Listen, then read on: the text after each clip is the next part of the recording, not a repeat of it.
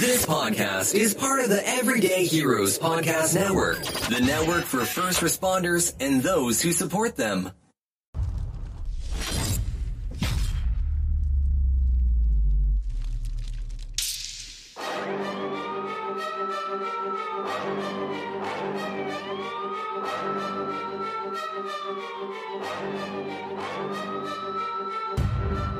Hey guys, welcome to the Hero Academy podcast, the place where you can celebrate and highlight our frontline heroes, people such as nurses, firemen, EMS, police officers, and military are all heroes without capes. I don't care about politics, only positivity and purpose. I only care about those that have chosen to serve our society. I believe in collaboration over competition. Here, you'll learn the secrets and strategies that let ordinary people become extraordinary inside of their purpose. Sometimes we'll throw in some simple side hustles that everyday regular people are doing, things that you could do to make some extra money, especially if you're starting to think about retirement and what's next.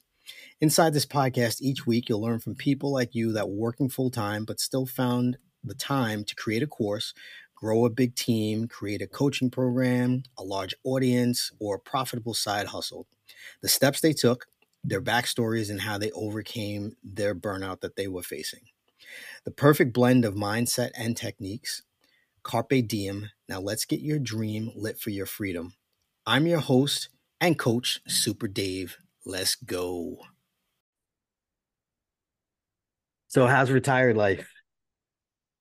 I miss working.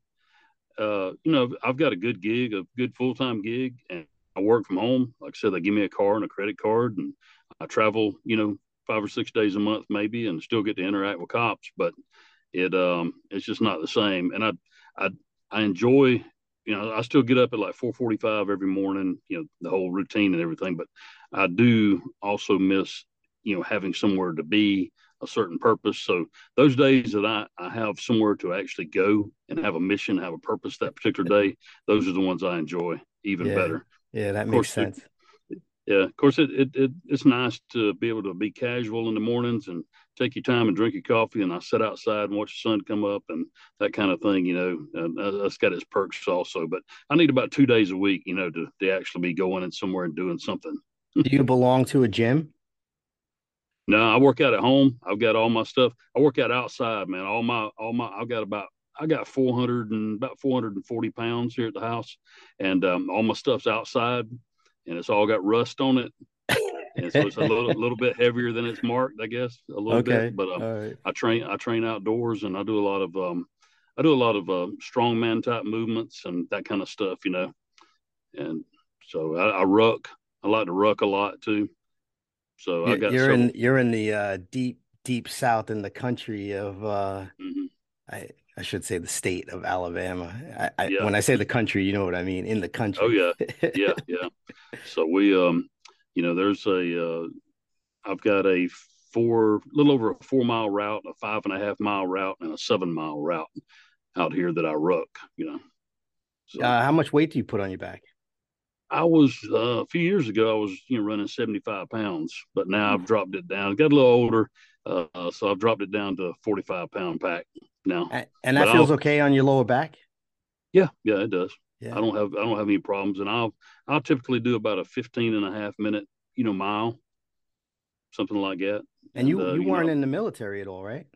No, been a cop my whole life. But yeah, because you started working for your department at 18 years old, right? Right. Yeah, I started with the sheriff's office as a dispatcher when I was 18. Yeah. Yeah. So just if you could just repeat your story that you told me yesterday. Okay.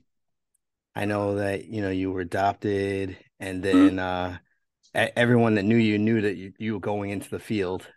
Right. No doubt. So okay. Actually, I was born in a Salvation Army home for unwed mothers in Birmingham, Alabama. And I was put up for adoption. And about 6 months after I was put up for adoption, I was adopted by a Dothan, Alabama police detective and his wife, Billy Ray and Marie Hughes. And I've always known that God had a purpose for my life, and that purpose was to be a law enforcement officer. And anybody that knew me growing up They knew that Andy Hughes was going to be a cop. That's all I ever talked about. All I ever did as a child, or even as an adolescent, or preteen and into my teen years. And I was around my dad and was just really uh, just it was great just being around him, being a cop, and all of his friends. I was around a lot of good influences from other law enforcement officers. So everybody knew I was going to be a cop. And at the age of 18, I had the opportunity to go to work with the Houston County, Alabama Sheriff's Office as a dispatcher. And at the age of 18, so that's where I started my career. I worked as a dispatcher for about 2 years. I worked in the county jail for a little while, went back to dispatch, and then in December of 1988, I went out onto the road as a patrol deputy. And The height of the crack era. yeah, it was just crack was really hitting our area down here in Southeast Alabama in the late 80s, early in the 90s were really the peak, But and we didn't know what crack was whenever they first started talking about it, on the streets. We had actually had a couple of cops that stopped a guy based on some information from a confidential informant, and they searched the car and they found the crack, and the informant said, "Didn't y'all get the guy?" And they said, "Well, he didn't have any cocaine in the car. Said all he had was they had some kind of rock candy, in the car, but that was it." And they completely overlooked it. That was back Oh in the God. in the late 80s. But yeah, that was it was a fun times in law enforcement, and I worked in narcotics there at the sheriff's office, and then in 1990, I went over to the Dothan Police Department, which is a much larger agency, a little over 200 officer department, and I just had more opportunities for advancement and more opportunities for training and to be in specialized units and that kind of thing. So I went over to Dothan PD. I spent 16 and a half years there, and in 2006 I ran for sheriff in Houston County and won in 2006. I took office in 2007. I ran for reelection again in 2010, was reelected to a second term, and then I was unopposed running for my third term as sheriff. And an opportunity came up for me to be appointed as the Assistant Director of Homeland Security for the state of Alabama when the state consolidated 12 law enforcement agencies into one single state law enforcement agency called ALEA, or the Alabama Law Enforcement Agency. And in that role, I functioned as the Special Operations Commander there. I was the over SWAT, aviation, and EOD for the state of Alabama. And then I had 30 years in 2016 and retired in 2016. I've been working in the private sector since then. When you were chief, how many men and women did you have under you, roughly? Uh, I had probably about 50 there. I mean, a lot less than I'd had as a sheriff. Yeah. But we had three air bases here in Alabama. We had one north, one in Montgomery, and then one down on the coast. And we had 15 aircraft, had I believe nine uh, rotary wing aircraft, helicopters, and then the rest of them were fixed wing aircraft. And so I got to do a lot of flying, and that's a lot of fun.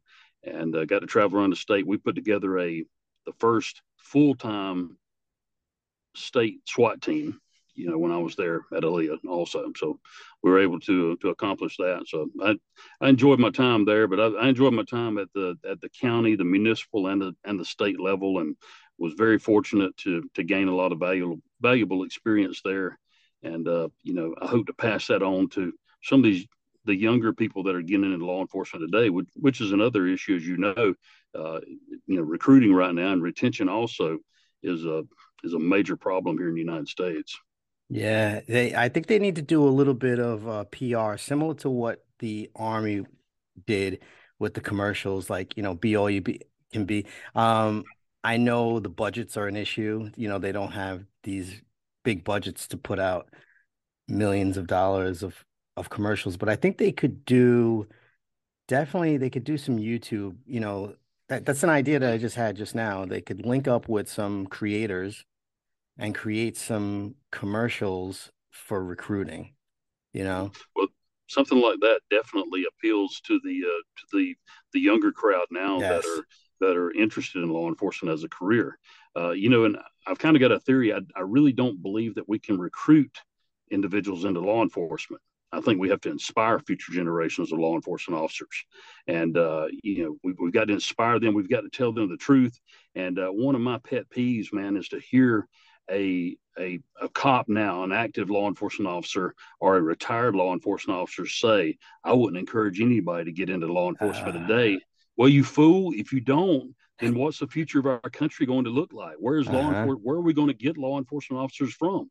Now we need to be up front with these individuals that we're trying to inspire It's and it's a trying to hard it's recruit. a hard job, but Mm-hmm. it's a great job. It's very fulfilling. It's a great job. It's a very hard job. And make no mistake about it, right? It's hard Right. on the emotions, it's hard on the family, it's hard on the stress. Yesterday we talked about keeping yourself in shape Mm-hmm. and how like you had instituted when you were the big man, you instituted some PT requirements, which I just think is incredible, and I don't know why more departments don't do it. But if you could talk about that. Yeah, I think physical fitness is a big part of law enforcement. You need to be physically fit to do your job, not only to be able to do your job, but to be able to protect yourself so that you can go home to your family at night or in the morning, whatever, depending on what shift you're on. And so you can also serve your fellow officers because I mean you've been there. I'm sure I've been there too. When you're out fighting with a suspect and he's giving you pretty much all you can handle, and then you've got another officer over here who is physically inadequate and has no combat skills or anything whatsoever. I mean, a lot of times you'd rather them just not even be there at all. You'd rather be fighting this individual by yourself out there, and a lot of people don't realize, and this kind of brings me to another point. We've had all these people in the public now, and they're saying, well, listen, we don't need to be training cops as warriors. You don't need to be giving them warrior skills. Well, I have to disagree with that. And a lot of people say we're not in a battle. Well, yes, we are in a battle. We're in a battle daily of good versus evil, right versus wrong, and lawful versus unlawful. Every single day that we put that uniform on and go out to work, that's the battle that we're in. And we need those warrior skills. Now, on the flip side of that, you also need to be a guardian, you also need to be a public servant, and you also need to be a peacekeeper. But you also need to be able to transition between all of those roles. If you truly want to be an effective law enforcement officer, you've got to be able to be all of those things, and you've got to be able to transition between those roles multiple times during your shift or your tour of duty also, if you Sometimes truly want to be sometimes you're the effective. shield and sometimes you're the sword. Exactly. That's a great quote right there. Exactly. That's And a but that's a that's an original Super Dave. that's a good one. I'm gonna have to write that down. But these people out here, we don't need to be training cops. They need to be easy. And I'm the type, and I always told my people, and this was kind of my philosophy, was just like Patrick Swayze said in the movie Roadhouse: be nice until it's time not to be nice. And we can't always be nice when we do our jobs as law enforcement officers, but we can always be professional. Yes. So that's my theory on the use of force and being a guardian or a warrior, a public servant, and a peacekeeper. We need to be all of those things. I've seen video where guys were on camera and being extremely professional, and Mm-hmm. it just elevated to a level where everyone in the comments was like, that cop was being so professional. That guy Mm-hmm. didn't have to take it there, Right. and Exactly. and and I believe that video is allowing people to see how irrational people can be when Mm-hmm. dealing with officers. Like you show up to scenes where people are having their worst day and their emotions are extremely high, and the best officers are able to de-escalate and go into a scene and keep their emotions in check. And when they Mm-hmm. need to take it up a level, they can take it up that level, when they Right. need to. Those Right. are the very best officers. You know, I there's Go really ahead. only two kinds in law enforcement. There are really only two kinds of people that we deal with daily, and that's bad people and good people who are having a bad day. You're either dealing with a criminal, a thug, a murderer, a robbery suspect, a burglar, a thief, or you're dealing with someone who their child is lost, or their parent who has dementia has wandered off, or they've been in a traffic accident, or they've had their lawnmower stolen, or whatever the case may be. But typically, that's the only kind of people we deal with in law enforcement on a daily basis. Yes, and you need to be, it's extremely important to be discerning and be able Hmm. to tell who's who very Right. quickly and Hmm. what you're dealing with. Like, is Yep. this a good person who's having a bad day, or is this a bad person? And, I may need to take action and do what I need to Hmm. do. I Yep. trained jujitsu from the day I started the job. Martial arts, jujitsu from the day I started. And I tell every officer in uniform, like, you need to be, it doesn't have to be jujitsu, but you need to be training something. And my old partner was big into boxing, and we used to always get into the disagreement of how bad boxing would look on camera. Yep. Like in today's day and age, everything is on video. So Hmm. I just feel, and I also understand my first Kempo instructor was a corrections officer, and he hated anything with grappling, and he used to always say, Hmm. "Why you want to be on the ground with someone?" And I'd say, "I don't want to be, but Hmm. eventually you're gonna have to take them down and get a hold of their arms, So Right. he just didn't believe in any kind of grappling whatsoever. Yeah.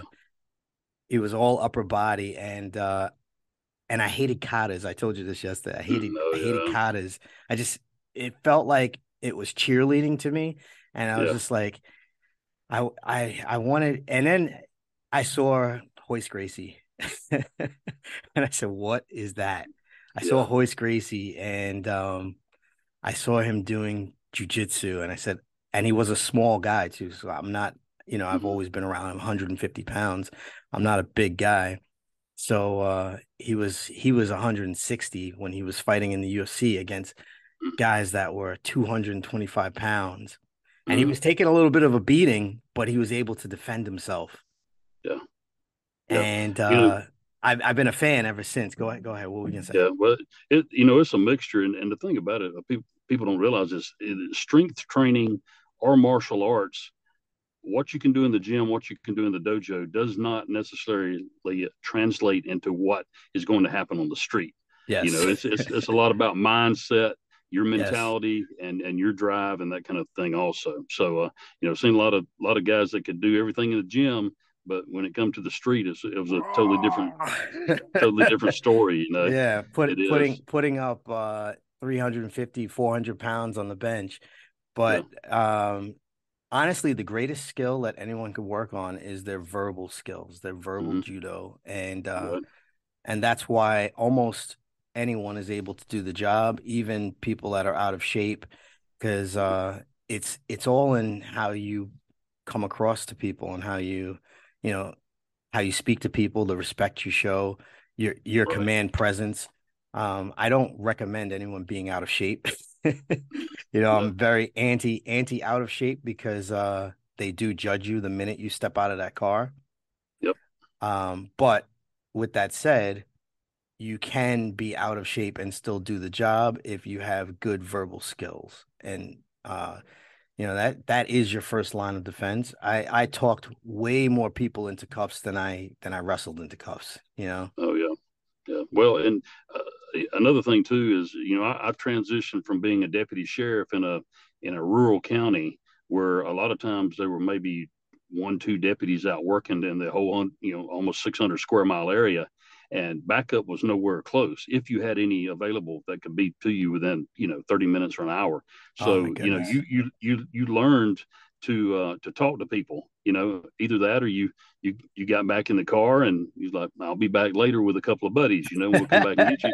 Either that or, you're out there with your shirt torn off of you and the guy's in handcuffs and both of you are bloodied up a little bit and that kind of thing. So, but these people that decry the warrior skills and say we don't need to be teaching cops as warriors, they're also the same people that have never been in a schoolyard fight, much less a fight over their weapon in a dark alley or along a long, lonesome country highway somewhere with no backup in sight. So, I don't worry about those people, and they can't judge cops that have been in situations where their life has been in danger. Yeah, I don't think anyone can judge until you're put in that situation where you're fighting for your life. Thank God I was never in a situation like that because I really believe that 99 0.9% of the people, of the bad guys, they just want to get away from you. They Right. they want Right. to run. And then you have that 1% of the 1% who they're like, if a cop stops me, I'm gonna hurt him. You know, Right. that's a very small percentage, but you never know who that individual is. So you have to train and you have to stay ready for that individual Right. because the number one goal is to go home to your family, right? That's the number one Exactly. goal, right? That's what I Exactly. was taught. That the number one Yeah. goal is to go home safe at the end of the day. That's why everyone across the country says stay safe, you know. Right. Yeah. What are Yeah. you doing on the speaking end of things? Well, I've got a presentation that God had given me a couple years ago. It's entitled "Bear the Sword." Part of it's based upon Romans 13:4 in the Bible, and this verse is what actually where God talks about the law enforcement officer and what our mission is, and lets the public know what the law enforcement officer's mission is. And it says, "For he is the minister of God to thee for good. But if thou do that which is evil, be afraid, for he beareth not the sword in vain. For he is the minister of God, a revenger to execute wrath upon him that doeth evil." And that's basically saying the law enforcement officer, we're doing God's work, and we're keeping people in line. We're keeping the peace. We're enforcing the law. And the sword doesn't necessarily uh, translate into a weapon, but it translates also into the authority that we have to take people into custody, to make arrests, to conduct investigations, to put those people, through the court system, and ultimately bring justice to them as a criminal, and bring justice forth for any victims that might be involved also. But I do some public speaking for a couple of different organizations and on my own, and present this Bear the Sword. And Bear the Sword is meant to inspire future generations of law enforcement officers, and to inspire future generations of law enforcement leadership and supporters of law enforcement. We can't do this job alone. We need public support. Sir Robert Peel in England, way back, he had the 9 principles of policing that he developed, and one of them stated that the police are the public, and the public are the police. And It's really good. I'm writing that down. you know, Go the ahead. police are the public, and the public are the police. Now, think about that for a minute. There's around 330 million people in this country, and last count I had 800, maybe 850,000 cops. Who are the real police in this nation? We have to have a majority of public support in order to do our jobs. Never pandering to political parties or special interest groups, but we have to have that majority of public support. And we need it. We can't do our job on our own. How many cases have you ever seen? You're an investigator. How many cases have you ever seen that was solved solely on physical evidence or DNA or whatever the case may be? There very few. No, it's from people who want to help and want to see, anyone who is a homeowner and mm, anyone who's ever been a victim of a crime, they know that at one point in time, they either were happy the police were there or they are glad that they know they have access to call the police if they need. So like I've been a homeowner for a long time, and everyone in most of the people in my neighborhood, I told you this yesterday, are homeowners. And my neighborhood in particular has strong support for the police. You see you see it everywhere. And you know, I think that the majority of communities where people are homeowners or or they've been witness to or victims of crime, right. they support the police. It's the people that don't really think that they'll ever need the police.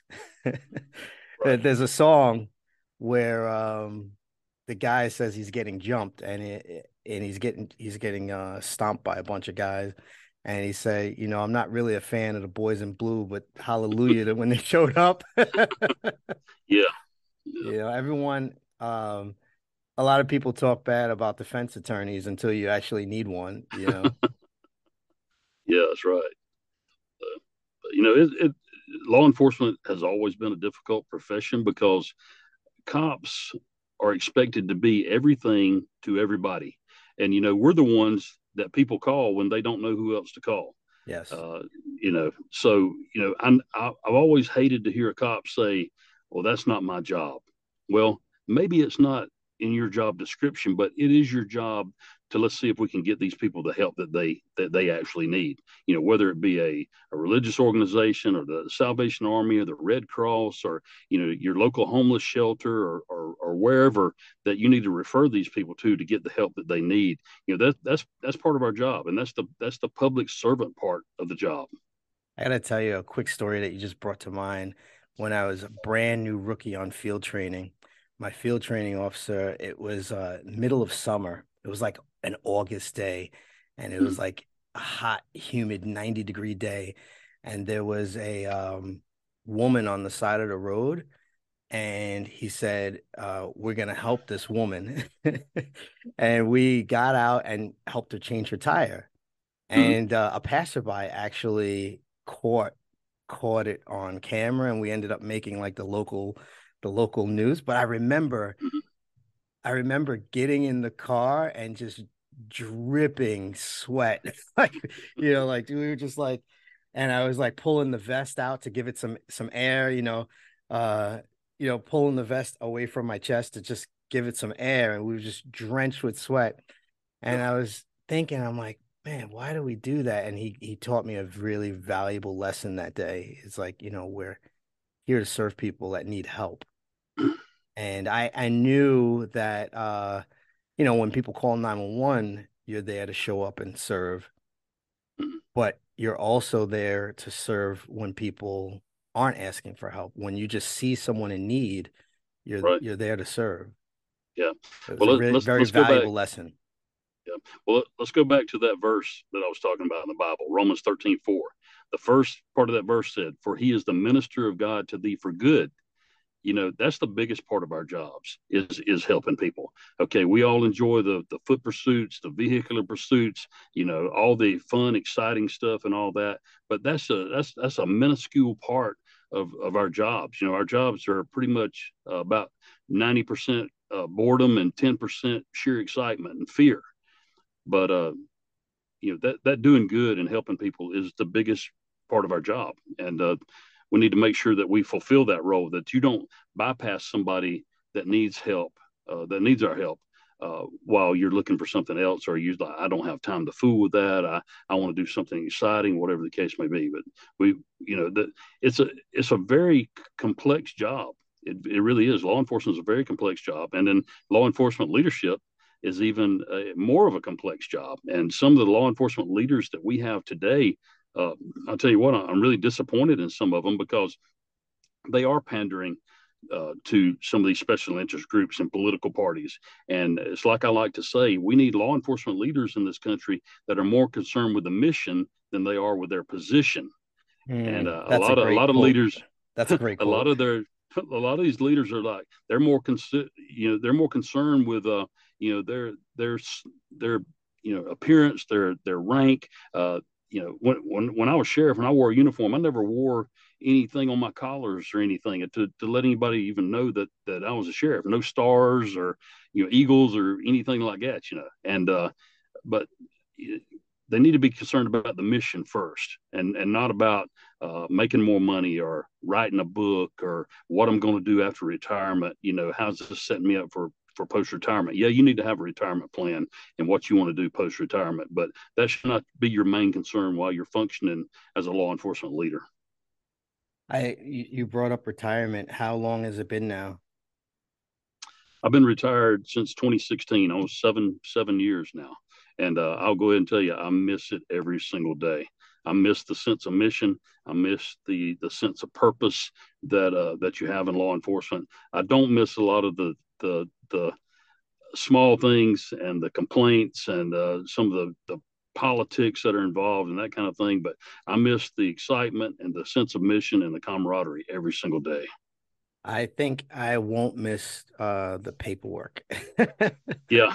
Yeah, the paperwork. I think that's what I won't miss. But you still have an opportunity to be around a lot of law enforcement agencies because you're still in a teaching and training position. I think you just need to do more of that. Yeah, I mean, I really enjoy, and I think this is my purpose in life now.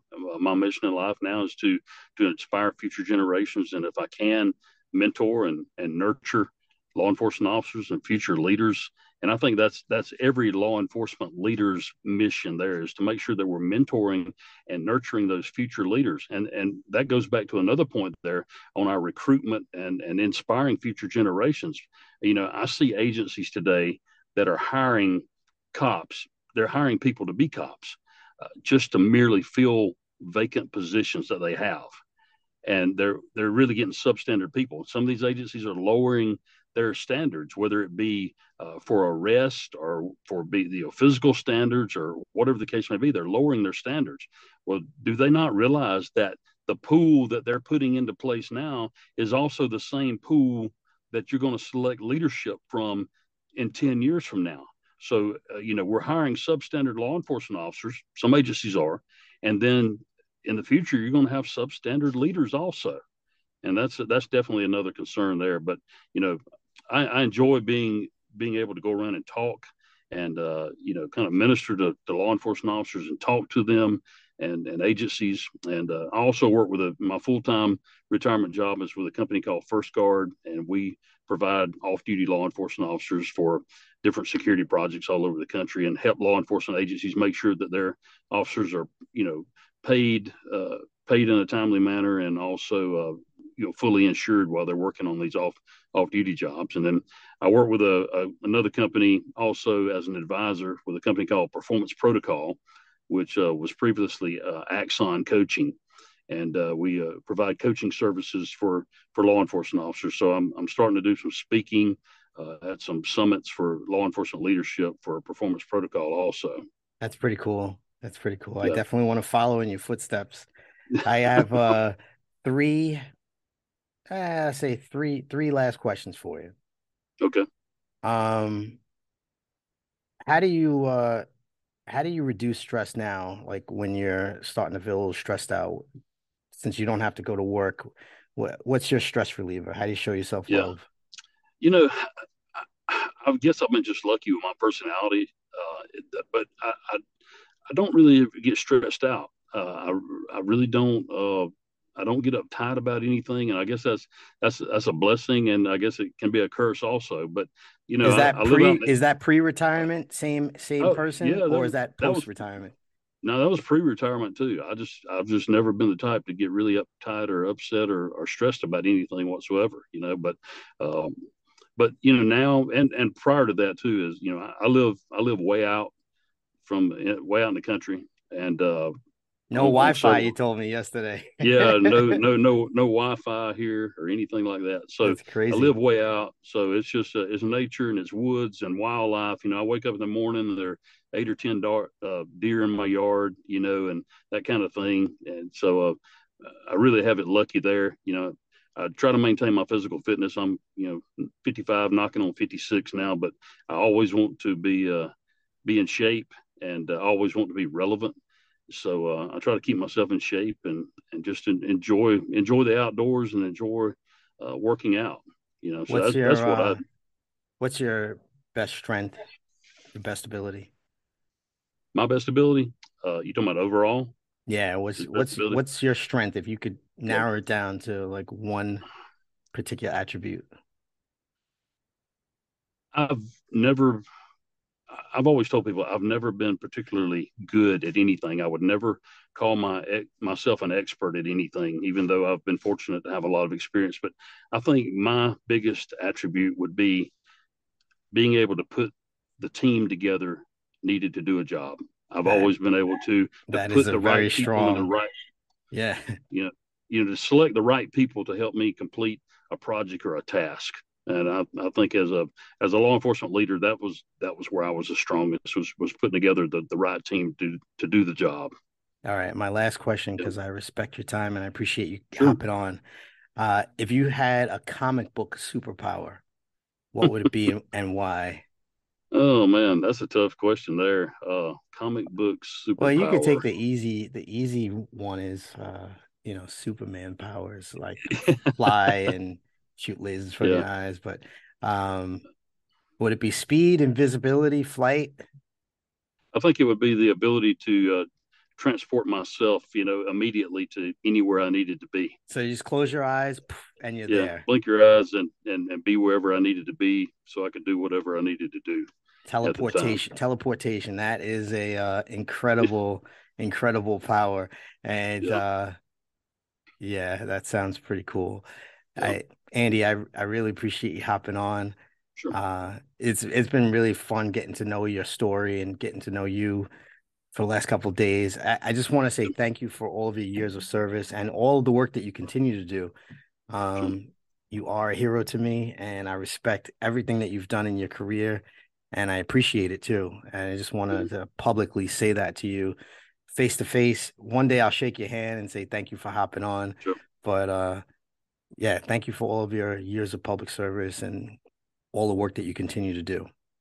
Hey, it was my pleasure, and I'd do it all over again, probably for free if I could. But David, there's three things that I want to say this real quick, and I know you've got a time limit on your podcast too. But there's three things with the Bear the Sword project that I try to aim to accomplish.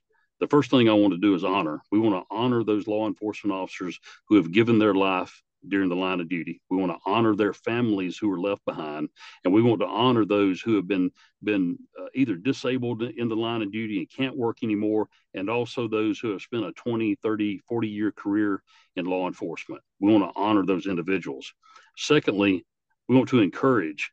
I want to encourage those law enforcement officers who are out there today who are showing up to work in spite of low numbers, low staffing, high call volume, and maybe lack of leadership in their agency. And they still continue to show up every single day and serve the citizens of their community. We need to make sure that we're encouraging those individuals to keep on, to keep pressing the fight, to go to work every day and do what's right.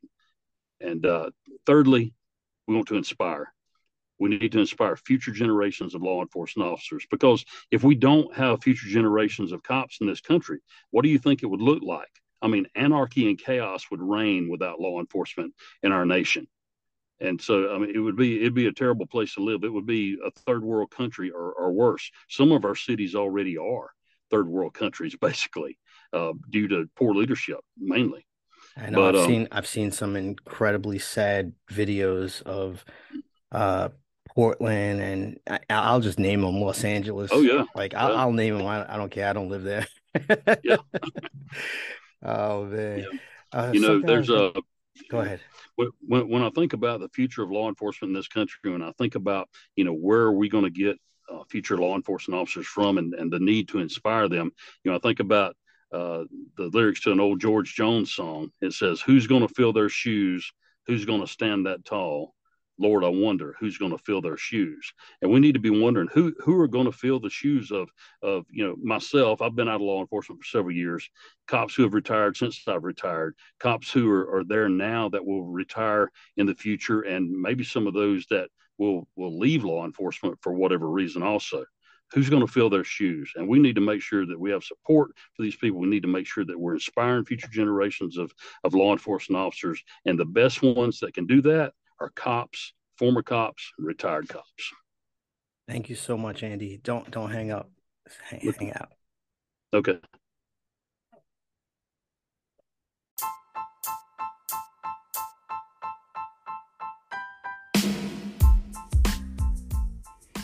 All right, family. I hope you enjoyed this episode. Everyone I interview, I've chosen for you guys because of their story, and I hope that you get some value every single time. If you did get value or just simply enjoyed the episode, please share the episode with someone that you know. If you know of a guest, a frontline hero that has an amazing story, something uplifting or a positive message, hit me up in the contact form of www.davidleith.com or DM me at Instagram at davidleith1. Subscribe to the show because I have some really phenomenal guests coming up in the next few weeks that you definitely don't want to miss. All right, one.